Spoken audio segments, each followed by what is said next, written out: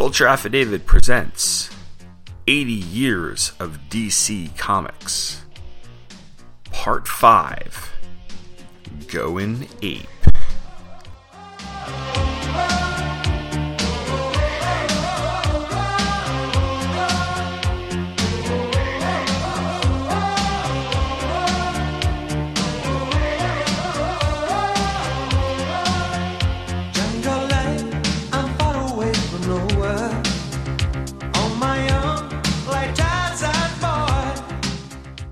Hello and welcome to the fifth part of the podcast miniseries, 80 Years of DC Comics, presented by Pop Culture Affidavit, which is part of the Two True Freaks network of podcasts.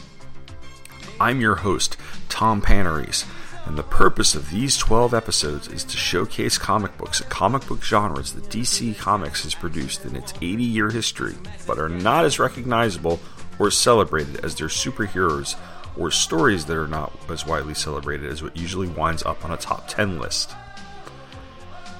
Last time around, I took a look at an issue of Legends of the DC Universe.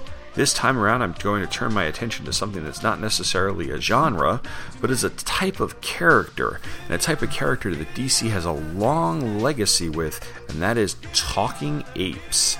That's right, if there's one thing DC is good at, it's making gorillas, chimps, and monkeys walk, talk, help, and sometimes even menace human beings.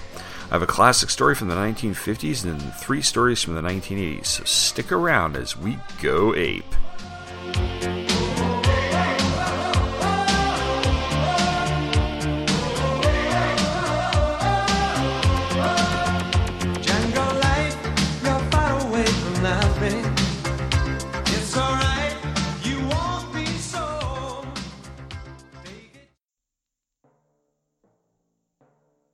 Oh, hello. We didn't see you there. Welcome to Comic Book Fight Club. My name is Jeff S. Fishman, Esquire. And I am Gene Theodore Hendricks. Here at Comic Book Fight Club, we sit fireside, sipping our brandy, and discussing who would win in a bout of fisticuffs with other members of the comic book Illuminati. Yes, you caught us at a good time, as Kevin Smith, Stan Lee, and the late Bob Kane just went on a beer and nacho run. Have you ever wondered who would be victorious in a bout? Galactus or Unicron? How about the Incredible Hulk versus the Monster Doomsday? What about G.I. Joe versus the Agents of S.H.I.E.L.D.? Or the equally important bout of the Snorks versus the Smurfs? And of course, the Titanic duel between Archie and Jimmy Olsen. And you can expect the intelligent and erudite debates to sound something like this. But I always thought Transformers fans were intelligent and literate, so they should see that Galactus has to be the winner. Like, he's hungry. Oh, I'm so hungry. I'm going to get weaker, and Reed Richards is going to be able to beat me. I don't know anything about Rom other than he was defeated by Parker Brothers. Oh, back to one of Sean's points, saying he got out of the Sarlacc. You know, every time he's gotten out of that in any story, he has to get put back in it because he's a bitch. Oh my God! Oh my God! No! I tap out. You are a sick man. I'm not familiar with the last one. I might have to hit Google image search here. So won't you join us for some witty discourse, a fine snuff, and a tincture of sherry, as we debate over these all-important matters, here, only on Comic Book Fight Club. You can find the show at twotruefreaks.com and on iTunes by searching for Comic Book Fight Club. Please also join us on our Facebook page at facebook.com/comicbookfightclub.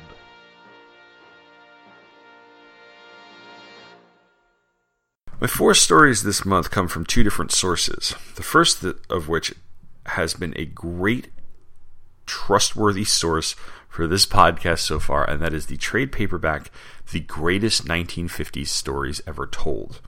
This one's called Gorilla City. It was featured in Congo Bill number 6, which came out on April 21st, 1955, and was the June-July 1955 issue. There's no writer credited, but our artist is the late, great Nick Carty. The first page is a reproduction of the issue's cover, and it shows a gorilla sitting behind a desk telling Congo Boo and Janu the Jungle Boy that it's too late and they must realize that resistance is futile, while Bill is amazed that the gorilla can talk. Our copy says, this is a story that has never been told before, and as you shall see why, will never be told again. It springs from deepest, darkest Africa, from where so many tales of strange adventure have sprung. But none before and none yet to come will equal in bizarre adventure this fantastic tale in which Congo Bill and Janu the Jungle Boy find themselves prisoners in Gorilla City. We flash back to when Bill and Janu were exploring the jungle and came across a group of animals that Bill says are frightened by a shooting star. Janu says he doesn't understand, and they set up camp for the night. The next morning they are surrounded by gorillas who rough them up and tie them up, taking them to Gorilla City, a walled city in the middle of the jungle where they not only rule, but can speak and have technology. They're taken to the leader of the gorillas who talks to them, explaining that they understand and speak English plainly. Before they are interrupted by an alarm clock, and the leader tells an underling that he wanted it set for 4 a.m., not 4 p.m. And the gorillas repair Congo Bill's gun, giving it back to him because they realize that he is not a threat. The gorillas give Congo Bill and Janu their own guarded hut, and the two speculate how the gorillas came to talk and act the way they do. Bill has heard of this happening after A-bomb tests, but that can't be because there were no tests around here. Janu thinks they may be trained, but Bill dismisses that and speculates that possibly they were created by some sort of scientific experiment. He doesn't get to expand upon his thoughts as he's taken to the leader, who says they are in his village at the moment because they are looking for a lost artifact that contains the stories of the gorilla's entire history. He mentions that Bill and Janu both know the jungle well, but if they find it, they have to be careful because it's radioactive. Bill says a Geiger counter will help, and he takes it with him into the jungle. They find the box, and they say goodbye. Bill deduces that those gorillas aren't gorillas after all, but beings from another world who simply looked like gorillas. They head toward the village, but discover that it's too late to talk to the gorillas about it, and they see their rocket taking off for home. They see a gorilla and think it's one that was left behind, but then they realize it's an actual gorilla, and they leave, saying they will not tell anyone about this because, well, nobody will believe them. I decided to pick this story for this episode because I had a copy of it, and it was the oldest gorilla story I'd ever read. Later on in the DCU, there would be, of course, plenty of gorillas, many of which these stories involve the Flash.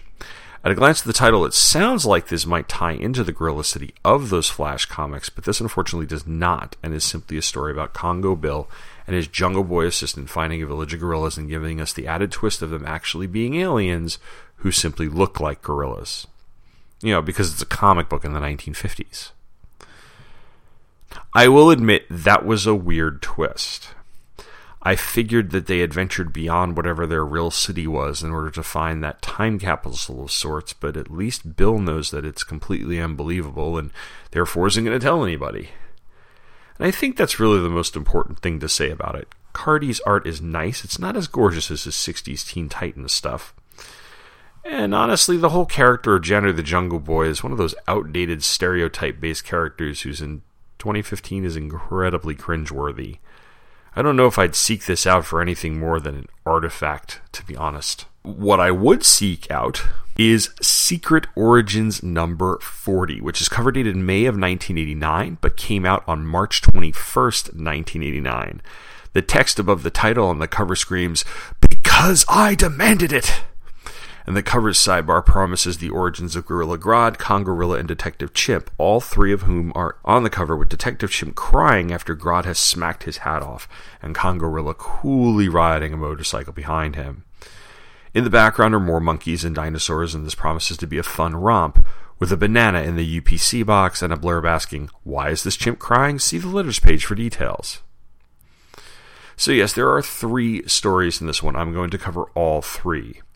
First up is Gorillas in Our Midst, the secret origin of Gorilla City. which was written by Cary Bates and Greg Weisman, penciled by Carmine Infantino, and inked by Mike DiCarlo. Augustin Moss was the letterer, Shelley Eiber was the colorist, Mark Waid was your editor, and Gorilla City is credited as having been created by John Broome and Carmine Infantino. A spaceship crashes in the jungle. A group of gorillas finds it. Inside is a small alien. They take the alien out of the spaceship and cradle it like a baby. Inside the ship is also a crystal, which one of them picks up and examines. He tosses it aside, and a moment later several other gorillas gather around it, all touching it. It then begins to emit a crazy amount of light, and the gorillas start running away. Fast forward to 1873 in a hospital where Sir Albert Wesley, who is bound to a chair, is telling a reporter the story of his encounter with Gorilla City. In darkest Africa, my partner and I sought our fortunes. Our guides had abandoned us, and the jungle revealed its own natural dangers. But it was of the unnatural that we should have been afraid. The unnatural sight of a hidden city, not simply a city, but a glorious metropolis, beside which even our own London pales. It was still under construction, yet its architects and masons were more miraculous than the gleaming structures themselves, for its builders were a type of beast that many believed to be nothing more than a bizarre myth. It was a city of beasts, a city of gorillas. Before we had a chance to catch our breath, Hughes and I were discovered and dragged before a strange temple, or was it a prison? Our captor spoke, and though his language was guttural and foreign, his meaning was clear enough. We entered. What we see is the alien that the gorillas had found addresses them. He says, "Welcome, man Wesley. Welcome, man Hughes. From the cosmos, I am the prisoner / God. 11 revolutions years have passed since my accident / arrival. 11 since the evolution / identity caster exploded / enhanced my apes / worshippers. 10 since I began their instruction / naming. 9 since they destroyed my vessel / escape. From the cosmos, I am the prisoner / God. Now you join / help me." He was part child, part wizened elder. Though his language contained only the oddest of sounds, his tale registered clearly in his mind. Instant before enhancement / explosion, 2 concentration / beams were released. One straight / pure struck Soliver / King Gorilla, but the other warp / dangerous. Soliver does not know about. Happened before naming / identification, so I too am ignorant / uninformed. I fear / search among the apes / workers, but warped one evades / drains my power with his mind / force. Jealous of my throne / cell, he will kill me. You are men / infidels. Together we will escape this city / execution. Gorillas escorted us from the temple to a shining palace.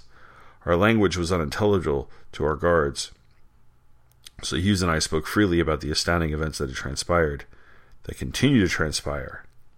We were seated before an ape so grand, so royal in bearing, I knew it must be Solivar, the Gorilla King. Oh, if only we could understand his words. And then Solivar begins speaking English, and he starts talking about how Mentor, he learned of your English language and benevolent motives by reading her thoughts, and he transferred that information to his assistant, who passed it on to him. Then all they knew of us came from the little creature himself. Our escape plan was safe. He says, "You are both safe in Gorilla City. We are a curious species by nature, so you will be studied, not harmed. You have my vow, and soon we'll reveal our city, our species to the world, and perhaps Hughes and Wesley will be our ambassadors."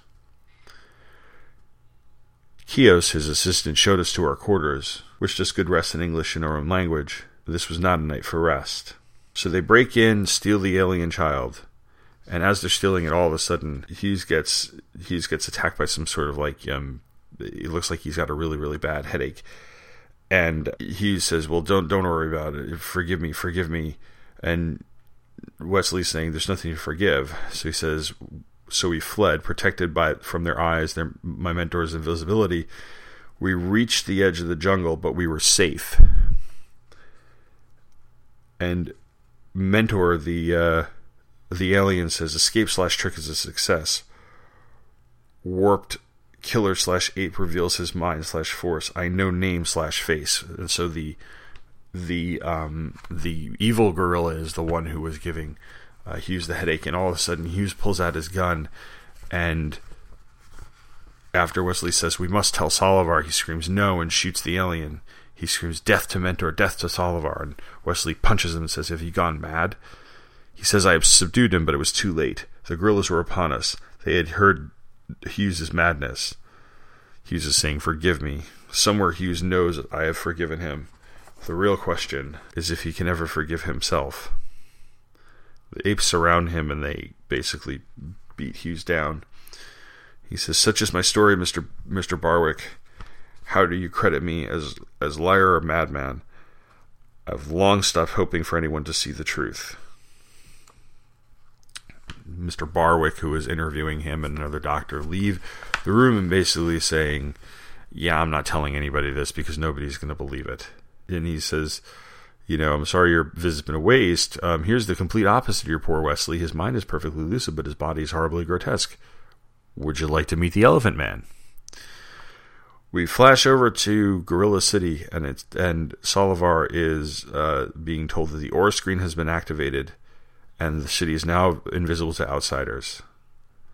He says, "Fellow gorillas, we are agreed. The human species has proven to be unpredictable, deceitful, and murderous.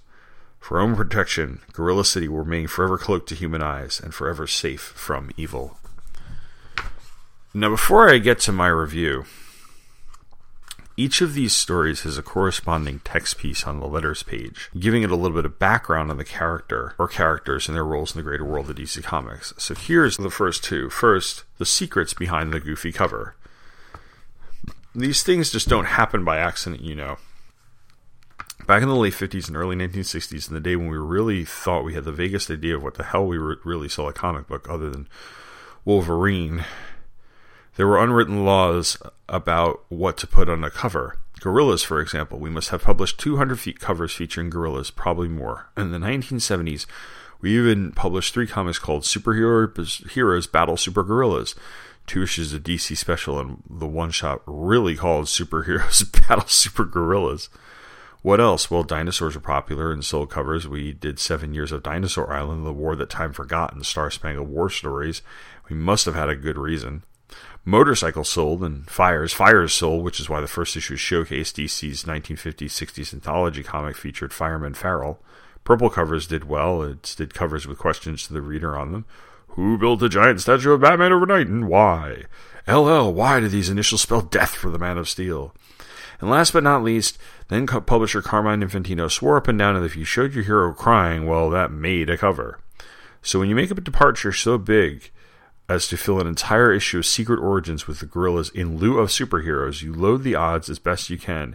It took a team of artists weeks of dedicated labor to craft this puppy. Bernie Moreau, Ty Templeton, and even Ty's fiancée, Lisa Rediger, pooled their talents to provide a fistful of cover sketches, after which cover artist Bill Ray ended up marching to the beat of his own drummer and turning in the marvelous final draft based on his own sketch. All the more amazing considering that I'm sure Bill to this day doesn't get the joke. And that's that. Remember, you won't be seeing a cover quite like this ever again, unless I can dredge up 3 more gorillas to put in this book next year. The secrets behind the origins of Gorilla City. Both Gorilla City and its deadliest inhabitant, Gorilla Grodd, made their debut in Flash number 106, April-May 1959, when Grodd came to Central City, USA, in pursuit of Gorilla City's leader, Solovar.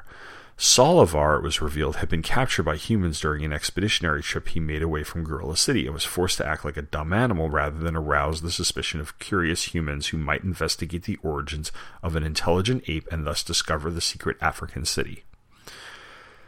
When Grodd found Solovar, he telepathically stole him from the power of force of mind, the secret of controlling others by mental domination. Grodd then returned to Gorilla City with the aim of organizing a battalion of native gorilla soldiers with which to conquer the world. However, he didn't count on Solovar's escaping captivity and bringing the Flash to Africa to thwart Grodd, which he did with relative ease. But Grodd was merely bowed, not broken, and he returned to battle the Scarlet Speedster time and again, becoming a mainstay in the Flash over the years with his nefarious schemes. In the meantime, Solovar revealed the secret of Gorilla City to Earth's people and campaigned to have the city accepted as an independent nation by the UN. Later, he realized the dangers of a national exposure and with the Flash's help, erased the knowledge of Gorilla City from all Earth minds save for a handful of superheroes. Since the Flash's death, Gorilla City has not played a major role in the DC Universe, and Grodd's appearances have been rare. However, the Sinister Simian is slated to turn up once more quite soon, even sooner than you'd suspect.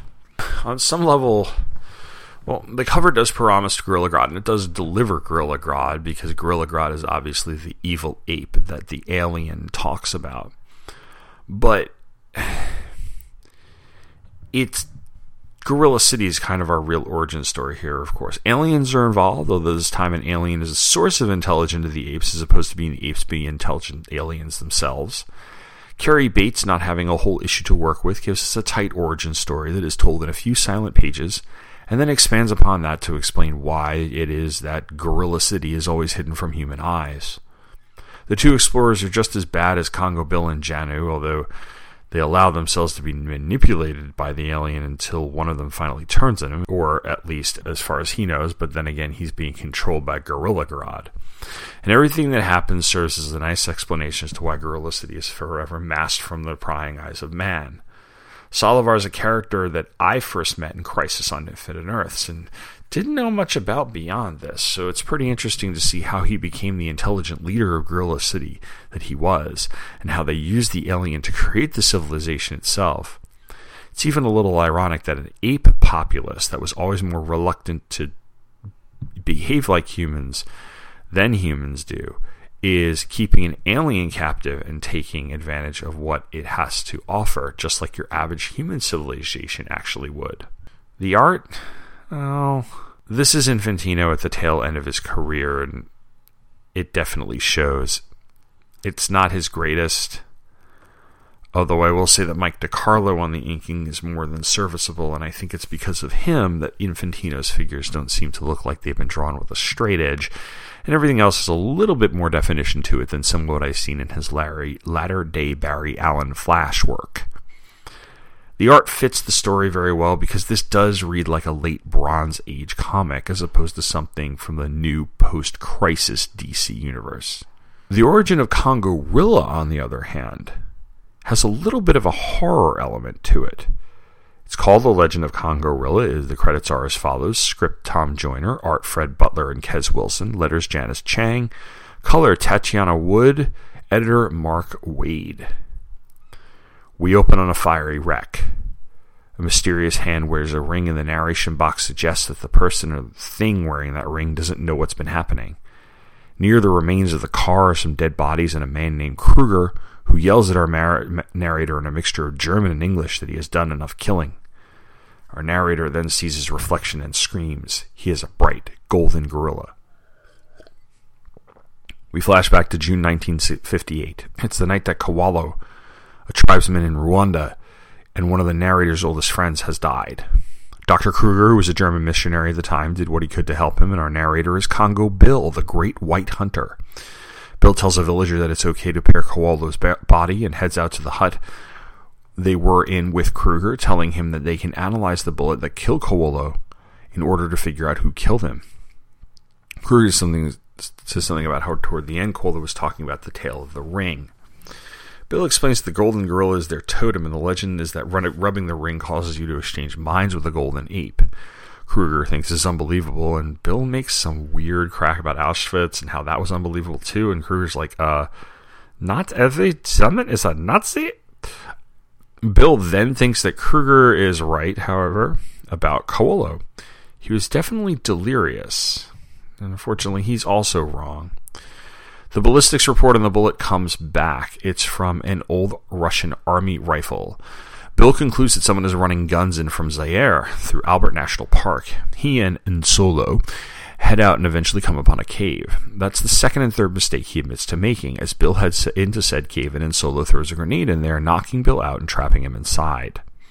He wakes up sometime later, lights a match, and discovers his predicament. Then he remembers the ring and what Kowalo told him about it.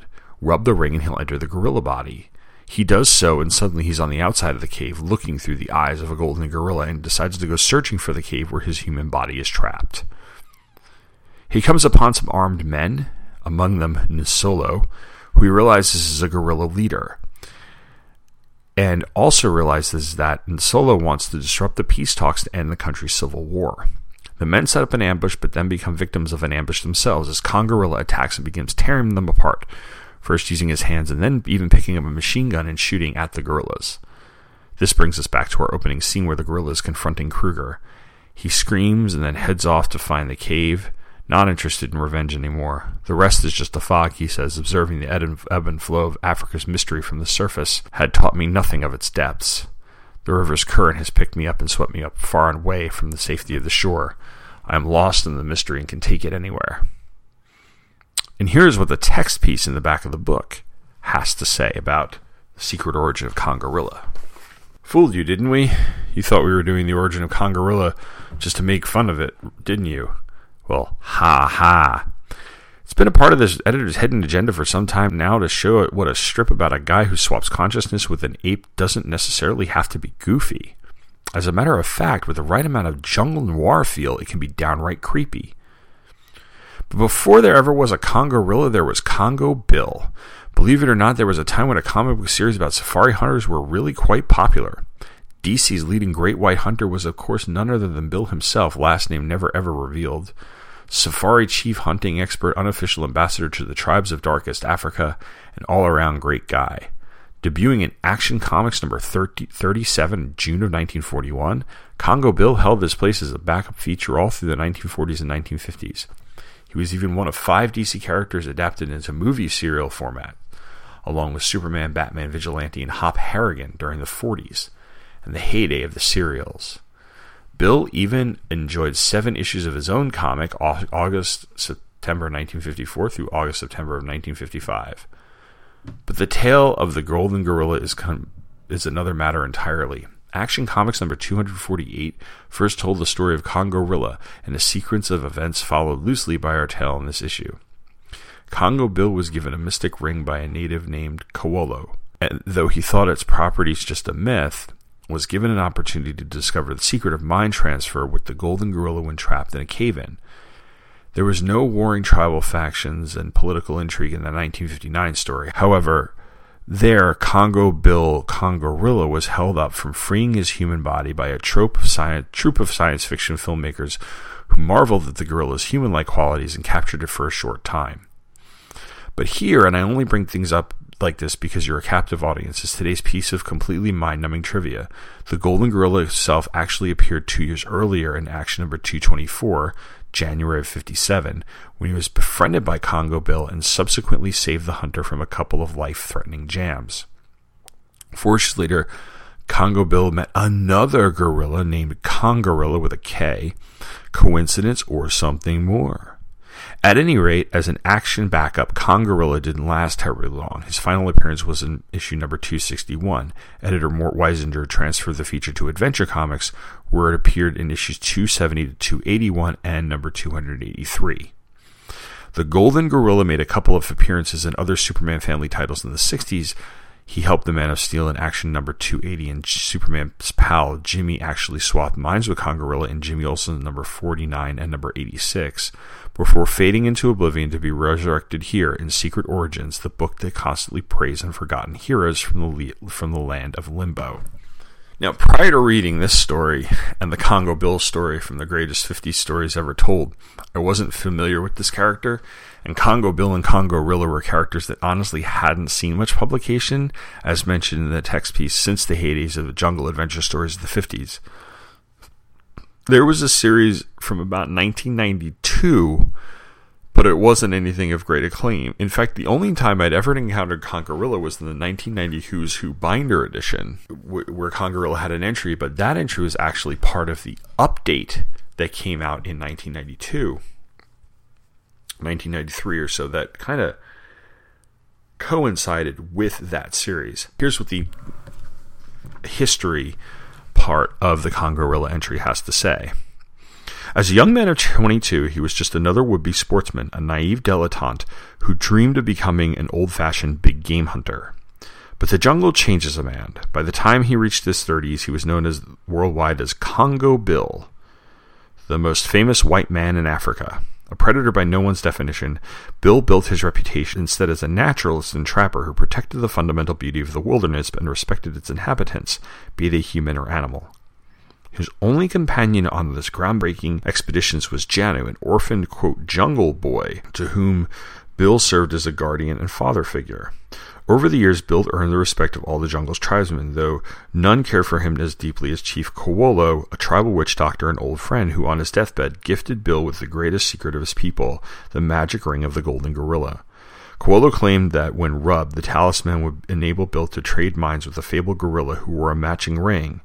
And while Bill was skeptical, that claim was put to the test almost immediately after he found himself hopelessly trapped in an avalanche. Upon activating the ring, Bill indeed found himself looking at the world through the Golden Gorilla's eyes, while the gorilla's consciousness inhabited his human body. After using the gorilla's great strength to free himself, Congo Bill decided to use the ring's magic to battle evils of the jungle as Congorilla. Years later, Bill sent Janu to America to further his education, a move the great explorer came to regret. In no time, his ward, jungle boy turned yuppie capitalist, persuaded Bill to return to the U.S. and help him open a small industrial firm, one that in turn became a large conglomerate. To Janu's dismay, however, Bill found little satisfaction in the world of business and eventually turned to Africa. Preferring to live out his golden years in the body of the Golden Gorilla, Bill used the magic ring one final time before entrusting it to Janu for safekeeping. It was an unfortunate move. Recently, Janu's now unsavory existence has become threatened by an even more unsavory business rivals. Struck by a car and left for dead, Janu rubbed the ring in desperate bid for life. Now it is his consciousness that rules the Golden Gorilla, while Bill's mind is trapped in Janu's shattered body. It is a situation that Bill will not tolerate for long. What I like about this story is that it's truly a concise origin. It gives us a little bit of background as to who Congo Bill the adventurer is. It lets us know that he is an experienced and respected adventurer in the area of Africa where he's working. It shows us the very first time he switched places with the Golden Gorilla. Not only that, but Tom Joyner takes what's back in the 50s was probably full of jungle cliches that are now really antiquated. And granted, I'm making that judgment call based on the portrayal of Janu the Jungle Boy in the first story I read in this episode. And he updates those in a way that isn't politically correct, but is more historically correct. If you're familiar with the post-World War II history of sub-Saharan Africa, it's not some sort of Tarzan fantasy world. It's a very chaotic and it's very violent in some places, with several bloody civil wars taking place, a situation that has changed for the better in some countries and not changed at all for others.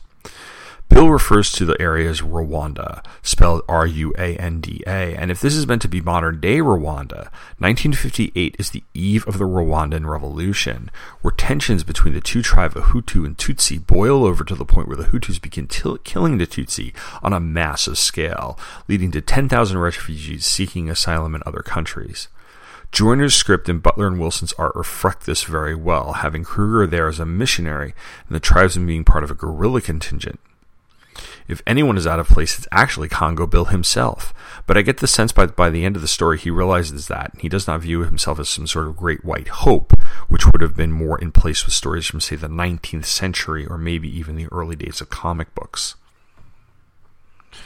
Joyner paces this very well, using the assault by the gorilla on the gorillas as a bookend to the flashback sequence, and the tone of the arc is appropriately dark and moody. The origins of Congorilla are more mystical in nature than that of Gorilla City, and this reflects that very well, pulling it off in a way that I didn't think Infantino and DiCarlo were able to get 100% right in their quest to give us the whiz-bang science fiction in the first story of this Secret Origins issue.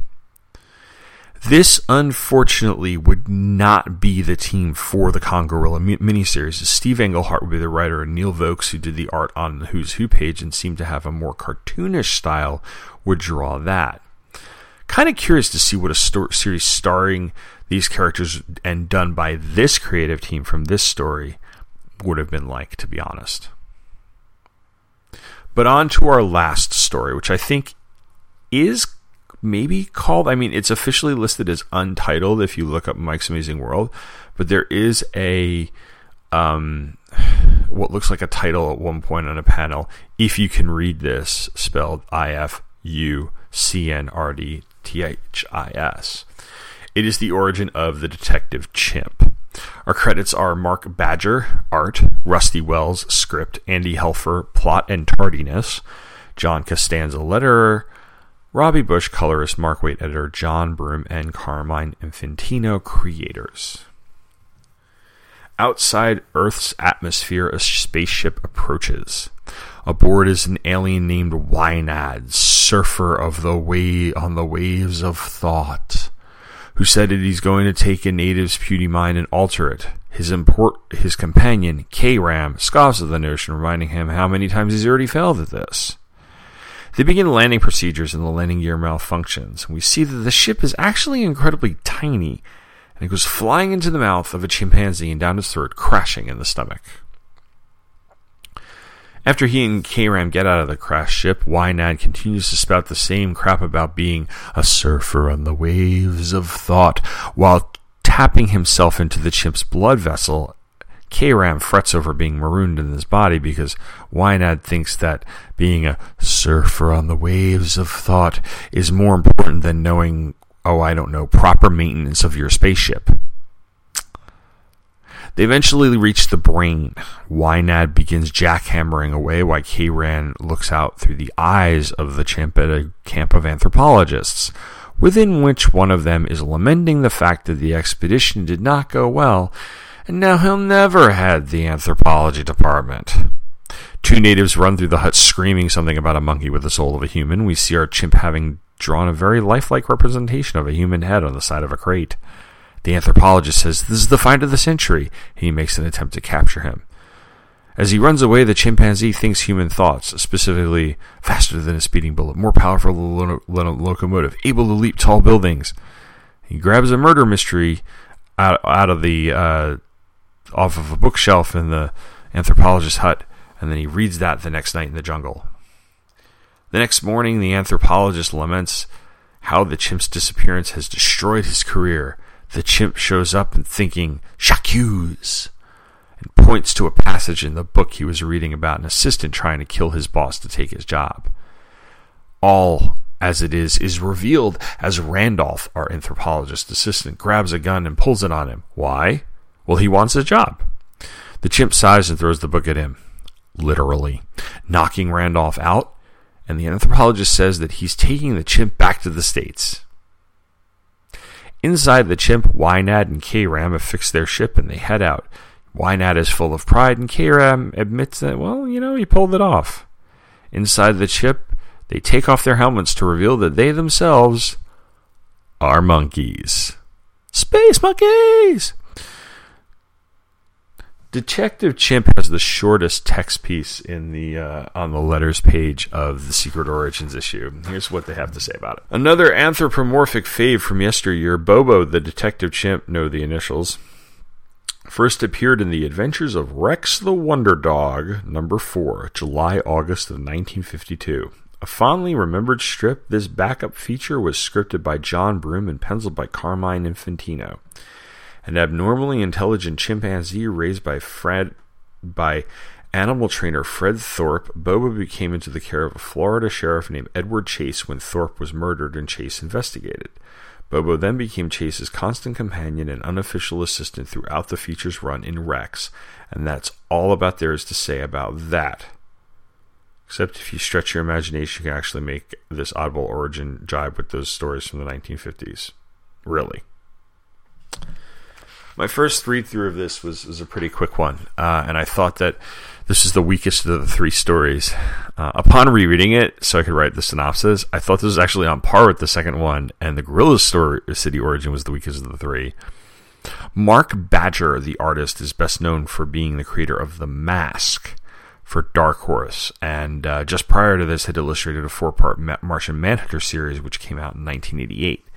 Badger's art is quirky and comical and matches the tone of the story very, very well.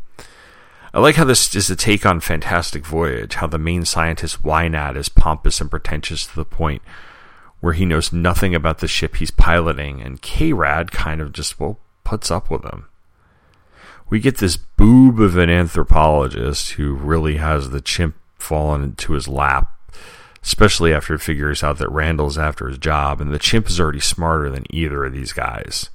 Detective Chimp is a character I first encountered during the run-up to Infinite Crisis, and he was one of the more amusing parts of the Day of Vengeance storyline.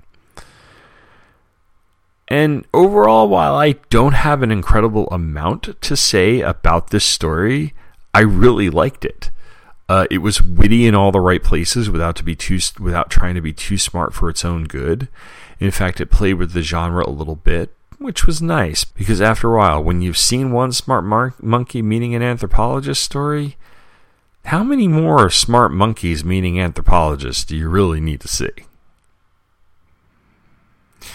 I still found all of this to be really fun. Gorillas and other primates have an important legacy at DC Comics, and I'm glad I was able to give them their due. Next up, coming out in exactly 1 week, I'm going to tackle the crime drama genre. Specifically, I'm going to look at the 1988 miniseries Cinder and Ash, which was written by Jerry Conway and illustrated by Jose Luis Garcia Lopez, praise be his name. It's all part of a big podcast crossover celebrating Jerry Conway's career in comic books. So come back for that, and until then, thanks for listening, and take care.